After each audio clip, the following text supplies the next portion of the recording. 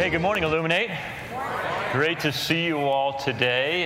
Special welcome to those of you who are with us for the first time. So glad that you have joined us. Also want to give a special shout out to the guys from Team Challenge that are with us. I know you guys tune in online, but it's always better to have you guys in person, in the room. You just say that, you know. So I need to begin by giving a quick public service announcement. Several of you, actually more than several of you, received a text message from Pastor Jason Fritz this last week asking you to buy gift cards for shut-ins. Well, that wasn't the real Pastor Jason Fritz texting you, okay? Let's make it clear. I would not text you or email you asking you to do anything like that. I wouldn't contact you and ask you to pick up some communion supplies from Total Wine. Wouldn't do anything like that, okay? I'm just trying to stay ahead of the game because they're getting good, you know. The email thing they've done, the texting, that was a whole next level stuff. So anyways, don't like the fact that they're taking advantage, right, of us. So I prayed a special curse upon them. So anyways, they'll see God someday. All right, so this morning, I'm super excited because we're going to continue what we've been talking about as a church-wide transformational journey. We started last week, began rolling out the future vision of the church. 3 words we use to describe it: bigger, smaller, deeper. For more information, you can check out this little brochure here that gives you an overview. But when we talked about bigger last week, what we're talking about is expanding our influence, having a greater influence for the kingdom of God. We want to be able to accommodate all those whom God is bringing across our doorstep. You know, we purchased a building a couple of weeks ago, so that enables us to expand our footprint here inside the shoe, which we're very, very thankful for that. We've been saying all along that where God guides, He provides. That has been the history of our church since day one. And we have this promise given to us by Jesus. It's found in Matthew chapter 16. He's having a conversation specifically with one of the disciples, a guy named Peter. And he says, I tell you, you are Peter. And on this rock I will build my church. The rock is not the man Peter, as we talked about last week. Peter goes on to deny Jesus not once but 3 times. Shortly after this conversation, Jesus says to Peter, get behind me, Satan. No individual man forms the foundation of the church. The foundation of the church is Jesus and who He said He was, right? That's the statement that Peter made. You are the Son of God. You are the Christ, the Messiah. That's when Jesus said, upon this rock, that statement, me, I'm going to build my church upon myself. That's what Jesus was talking about. So we have this promise. So then we would expect the church to grow. And by the grace of God, He has been expanding our borders and our numbers. Now let me be quick to say, it is not about numbers. What it's about is discipleship. Matthew chapter 28, verses 19 and 20, Jesus gave you your purpose for being on this planet. He said, go and make disciples. We'll talk more about what a disciple is, but that's why we have these 3 words: bigger, smaller, deeper. We talked about bigger, expanding our influence for the kingdom of God. But if we're going to get to the deeper, disciples, there's this second thing that has to happen. See, you can't really make disciples without getting small. A really weird thing happens as a church grows. People can come in and they can actually feel more disconnected. It sounds counterintuitive. You think, oh, there's so many more people to meet. No, people can come in and they can be a little bit more anonymous. If we're going to make disciples, we got to take what's bigger and break it down into smaller. So 5 years ago when we started the church, we needed a name. And like I said last week, we've always loved those metaphors of light in the Bible. Jesus describes Himself as the light. But then He says to His followers, He says, you see, you're also the light. In fact, you are the light of the world. A city that's set on a hill cannot be hidden. We've always wanted the church to be that lighthouse in our community, a gift to the community, and by God's grace, that's what's happening. We are going beyond our walls. These aren't just words, okay? These aren't just words. This is what Jesus has called us to do. And so as we've been true to these things, God has been adding to our number. But we've always wanted to, well, let me put it to you this way. The word illuminate literally means to make visible by shining the light again, from day one, we have wanted to make Jesus visible. We've wanted to make him known. That's why we always have and we always will shine the light on Jesus. Illuminate. When I was about the same time, almost 5 years ago, I was in downtown Phoenix, and I was walking by this restaurant, and on the outside of this wall, it had a big brick wall, and on the outside, these massive letters, and it spelled out one word. And the word was community. And I thought, that's so good, right? Community, because what is community? Community describes a group of people that have something in common. Now, Christians have the greatest community of all because the thing that we share in common is the death, burial, and resurrection of Jesus Christ. The thing that unites any community will determine the quality of that community. That's why it doesn't get any better for us. When unchurched people are given a list of church words, they rank the word community at the top. Why is that? Because everybody wants and needs community. They want to feel like they're a part of something. They belong to something, especially if that something is bigger than themselves. So growing smaller is all about growing community. And here's what I found, and maybe you sense this is true too. Christians spend a lot of time talking about what you need to know, right? Kind of like information download. Some Christians are really good at that. What you need to know is this. But what we don't spend a lot of time talking about is who you need to be with. You see, if we can get Christians engaged in smaller, gospel-centered, tight-knit communities, that is the spiritual soil that allows our roots to grow deep. And this was the pattern of the early church, Acts chapter 2. Every day, the church, continued to meet together in the temple courts. It's important for the church to come together. The word ecclesia, that's where we get our English word for church, it literally means gathering. There is no church unless there is a gathering. So they continued to meet together in the temple courts. So this is a large gathering. While they were in the temple courts, we read that the apostles opened up the scriptures and they taught. But notice this. They took what was big and they broke it down and made it small. They broke bread in their homes. Most people didn't have huge homes back in the day. You could accommodate a small group, and they ate together. And look what this fueled. Glad and sincere hearts, praising God and enjoying the favor of all the people. And as a result of this, the Lord added to their number daily those who were being saved. Yeah, because Jesus said, I'm going to build my church. Now, full disclosure with you all, years ago, I was the guy that didn't see the need to be in close community with other Christians. Part of that was my own, there were my own issues, and what helped me overcome that was the simple realization that Jesus was in a small group. And if it was good enough for Jesus, probably good enough for me. Question, why would Jesus involve himself in a small group? Well, the answer is simple. And it goes back to the very beginning of God's design. Remember, Jesus is the example in all things. So it's really fascinating. You read the creation account, Genesis 1:2. God creates, and he declares things good. And then in Genesis chapter 2, God says, time out. In all of my creation, there's something that's not good. And the very first not good of creation, as declared by God, you know what it is? The first not good of all God's creation. God looks at everything and says, good, good, good, good. Then he looks at this thing and says, uh-oh, this isn't good. We have something we have to fix. You know what it is? He said, it is not good for the man to be what? He's by himself. And he sets Adam up for this because he parades all the animals in front of him, and Adam names them. But he was alone. And so what does God do? He creates Eve, who cures his loneliness. You see, if you try to go life on your own, you're going to be miserable. You're going to be lonely.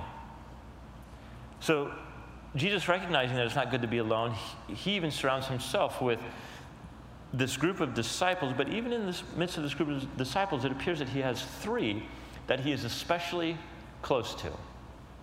In fact, there's this moment in Jesus' life that is, I'm just so thankful we have it in the Bible, because it helps me understand the heart of Jesus and what he went through. It also helps describe his humanity, in my opinion, perhaps more than any other text in the Bible. Before Jesus goes to the cross, he fully knows all that's in front of him. He knows the physical pain that he's going to endure, but that wasn't quite as intense as that moment where he experiences some kind of separation from the Father, and he utters on the cross, my God, why have you forsaken me?" Now, he knows what's in front of him. It's just a few hours away. Matthew 26, we read this, "Then Jesus went with them, the disciples, to a place called Gethsemane. And he said to his disciples, now you guys just sit here, and I'm going to go over there, and I'm going to pray. Because that's what we do in times of extreme pressure in life." But then he takes with him Peter and the two sons of Zebedee, that's James and John. And he began to be sorrowful and troubled. The Bible describes Jesus as a man of constant sorrow. How many people in the room carry some kind of sorrow with them right now? Okay, Jesus is being vulnerable here. Vulnerability is okay. How many people carry sorrow with them right now? How many of you, let's see, let's make sure we get it right. How many of you have some troubles right now? Thank you. Okay? Jesus understands.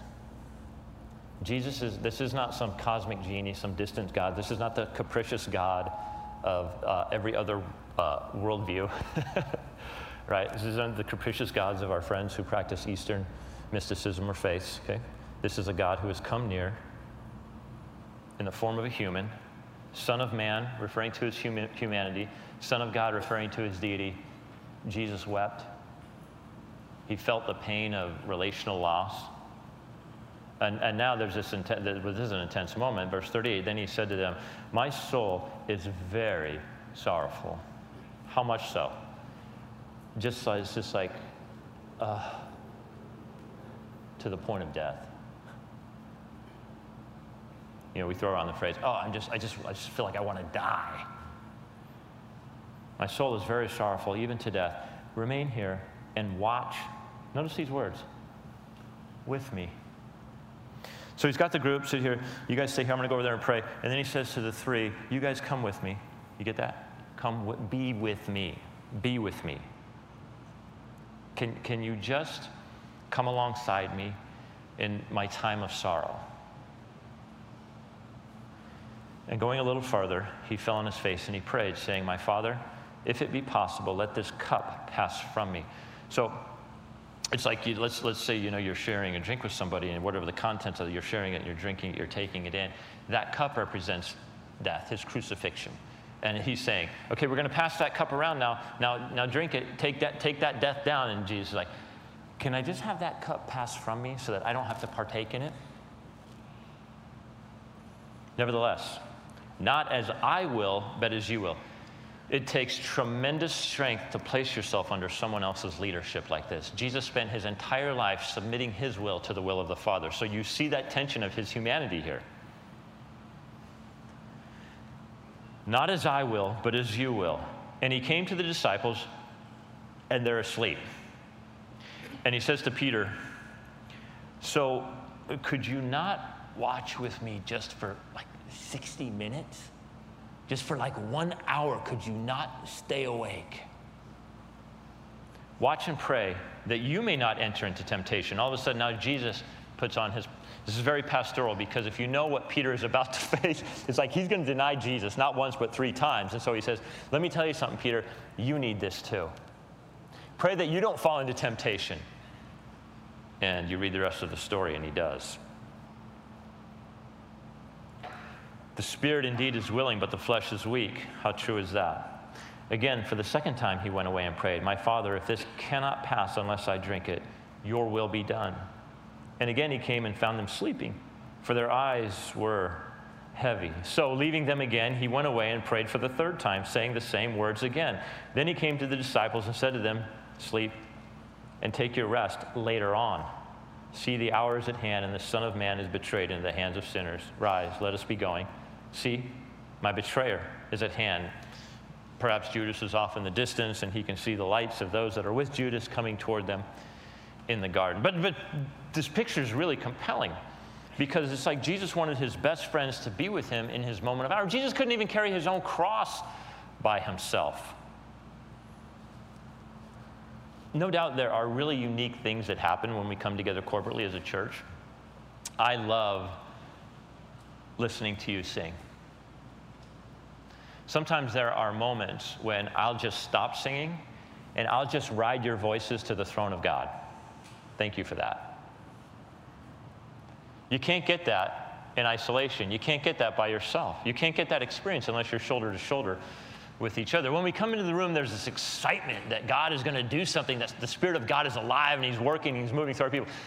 There's something that happens when the people of God come together corporately, open their Bibles, sit next to each other, and the Spirit of God speaks through the Word of God to the people of God gathered together. You don't get that in front of a screen. You just don't. It's just not the same thing. There's also something powerful and unique when God's people gather together in more intimate and smaller settings. There's something that happens when you're face to face with your brothers and sisters in Christ. It's like all of the theology that goes forth, all of the teaching that goes forth. You see, you can leave this place and never really wrestle with it in a way that changes you. Let me say that again. That might be the reason why some of you are where you're at right now spiritually, because you get exposed to the scriptures, and you can even leave here being inspired. And you've heard me say a number of times, that is not my goal. My goal is not to inspire anyone. You can find inspiration out there in a lot of different ways. Inspiration is not the goal. What is the goal? The goal is application. And so what happens is it's in a smaller context where you're sitting across from your brothers and sisters in Christ, and you're saying, all right, now we all have the opportunity to see that Bible teaching lived out, flesh and blood. We get to see it lived out in each other's lives, and there is something about that that is so incredibly powerful. So when we talk about bigger, smaller, deeper, ultimately we want to go deep. We can't go deep. That is, we really can't begin to understand what it means to be a disciple without engaging with one another in meaningful ways. What we hear on Sunday has to be wrestled with throughout the week. You know, there's no room for you guys to challenge me on Sunday mornings. Well, you could, but that would be weird, you know, if you did it publicly. Don't do that. But there's no, you know, because some of the stuff that's taught, it's going to land with you in different ways. I know that because I look into your faces when I'm saying something.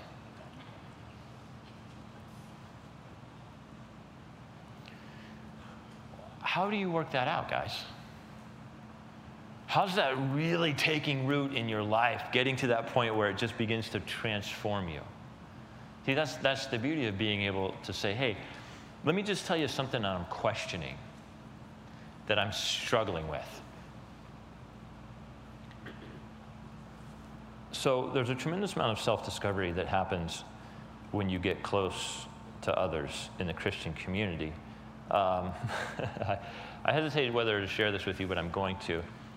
When I was in my 20s, myself and a group of my friends formed what we called Circle of Pain. I think there's a couple of guys in the room, maybe in this hour and the second hour, that were a part of that.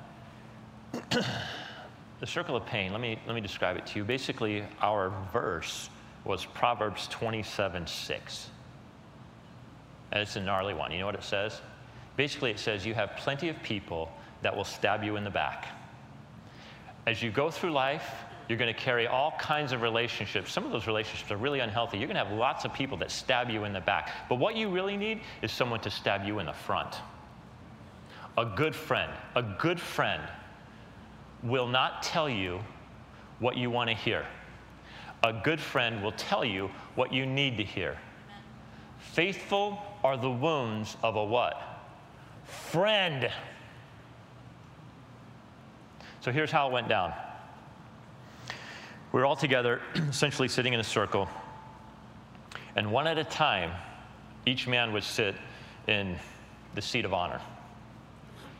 And the other guys, out of love, compassion, care, concern, we would speak into that brother's life. And we would begin with this. Brother, these are the blind spots in your life. These are the things that we see that you don't see. And because we love you and because we're committed to you and your personal growth and your walk with the Lord, get ready, because we're about to stab you in the front.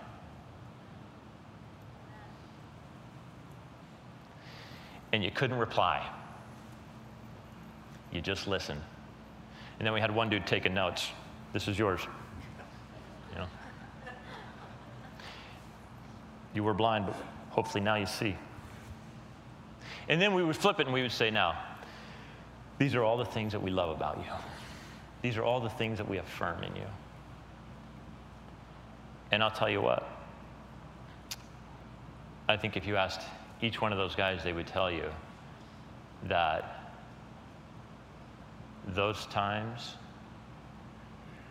were among the most beneficial, deepening, perhaps in their entire lives. Faithful are the wounds of a friend. Now, pain avoidance is real, right? We spend most of our lives just trying to avoid any kind of pain. Jesus is the example in all things. He walked straight toward the cross. Not my will, but yours be done. He entered a really hard space. But it's in entering those hard spaces that real transformation occurs.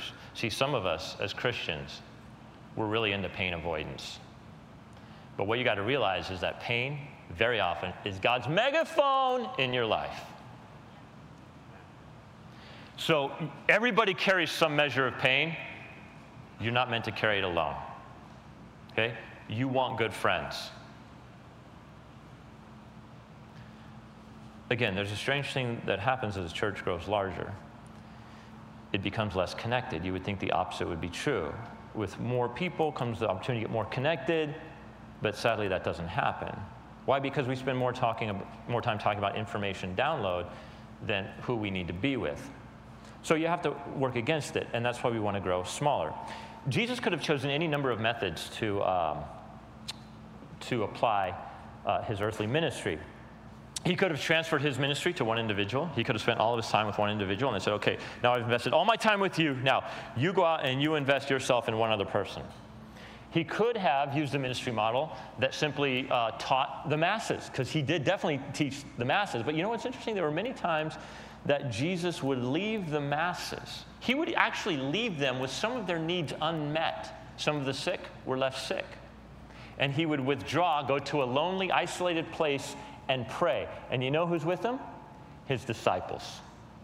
So his ministry model was to invest in a smaller group that would then obviously go on and change the world.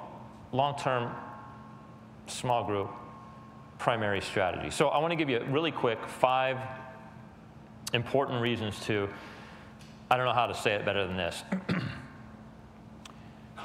Stop attending and start engaging. All right? Number 1, in a small group, you're noticed. Some of you feel like no one notices you. Some people come to church and they're like, nobody did this, this, this, and this for me. That's your problem. See, because if there isn't some kind of effort to engage with the community, it's one of the pastors popped into my office before the services this morning and said, I just need to tell you about this couple. They're in the hospital.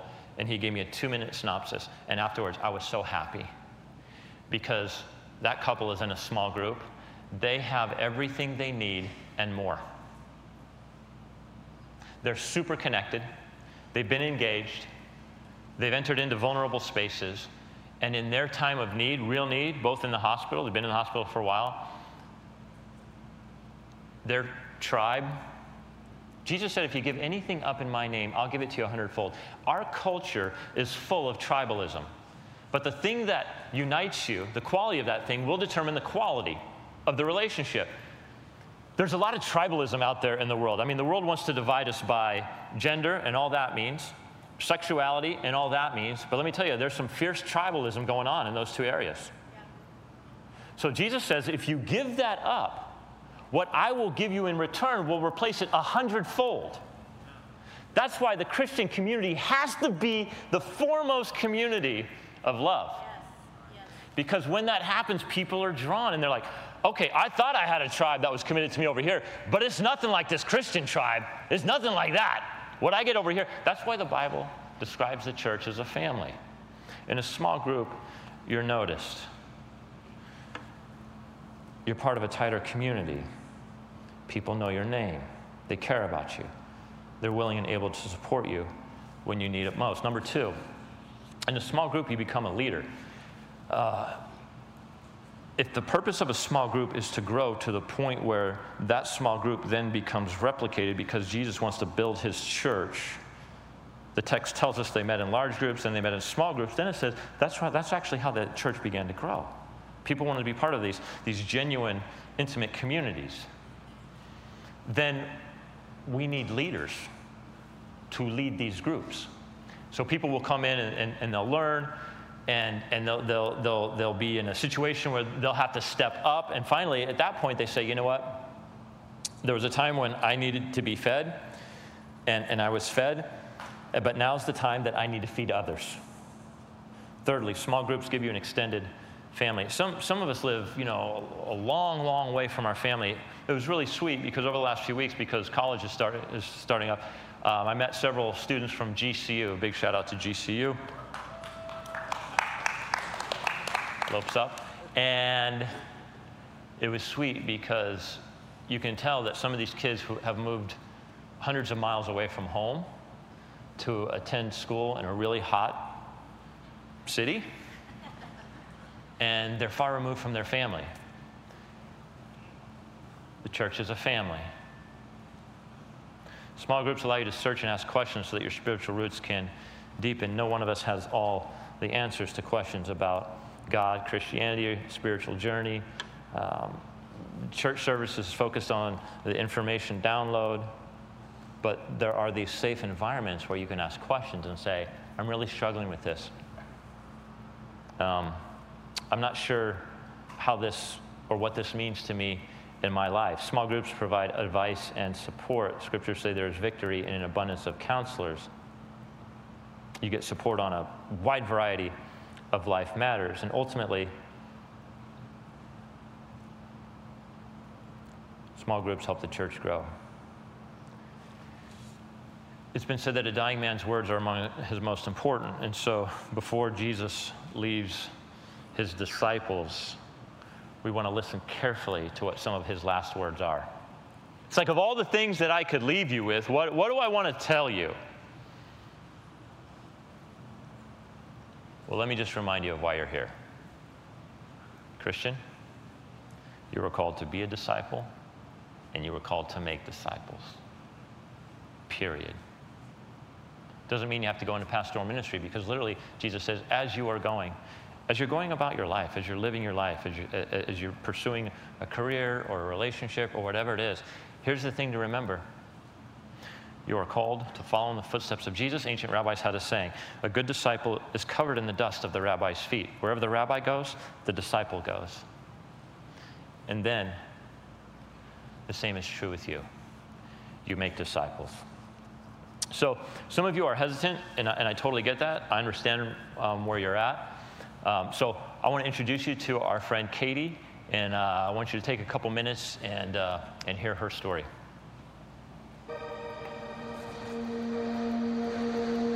my name's Katie Links. I was born and raised here in Scottsdale. Myself and my husband, we actually were set up on a blind date in high school. Bless his soul, he was not Catholic, but he went to church with me every single Sunday and just supported me in my journey with God. After college, I actually started working at the building right across the street, which used to be Taser. It seemed like a natural transition to, hey, let's go check out the church across the street. One really defining moment for me was when I became a mother. I think it's very difficult for at least me to understand what did God sacrifice for us when he gave us his only son until you have a child. And then it's really the weight and how much that means to give everything that you love to this world for our sins.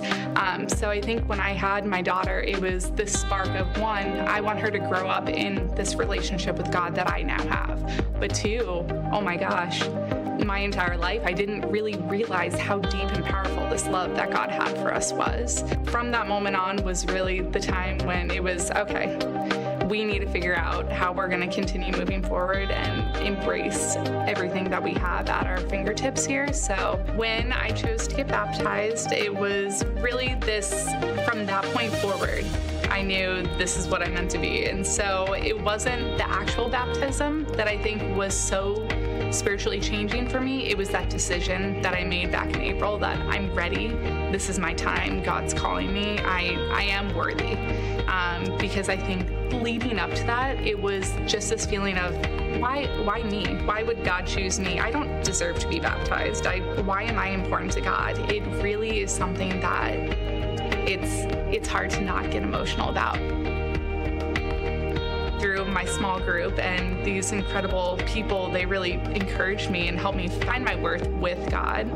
So I'm so excited that Illuminate's starting this bigger, smaller, deeper, just because I hope that every member of Illuminate is going to get the opportunity to experience a small, intimate, really the fellowship of a small group and getting involved. It's something that drew me to Illuminate, is this idea of it's constantly growing and it's building this community for our children and for the future generations. That's going to be really impactful. And I think just creating that intimate small group environment is going to be what keeps people around, what holds people accountable, and really what continues to push people in their faith. To all those people who don't like being in the spotlight, who don't want to take that next step because they're so scared, I get it. I was there. I'm one of you.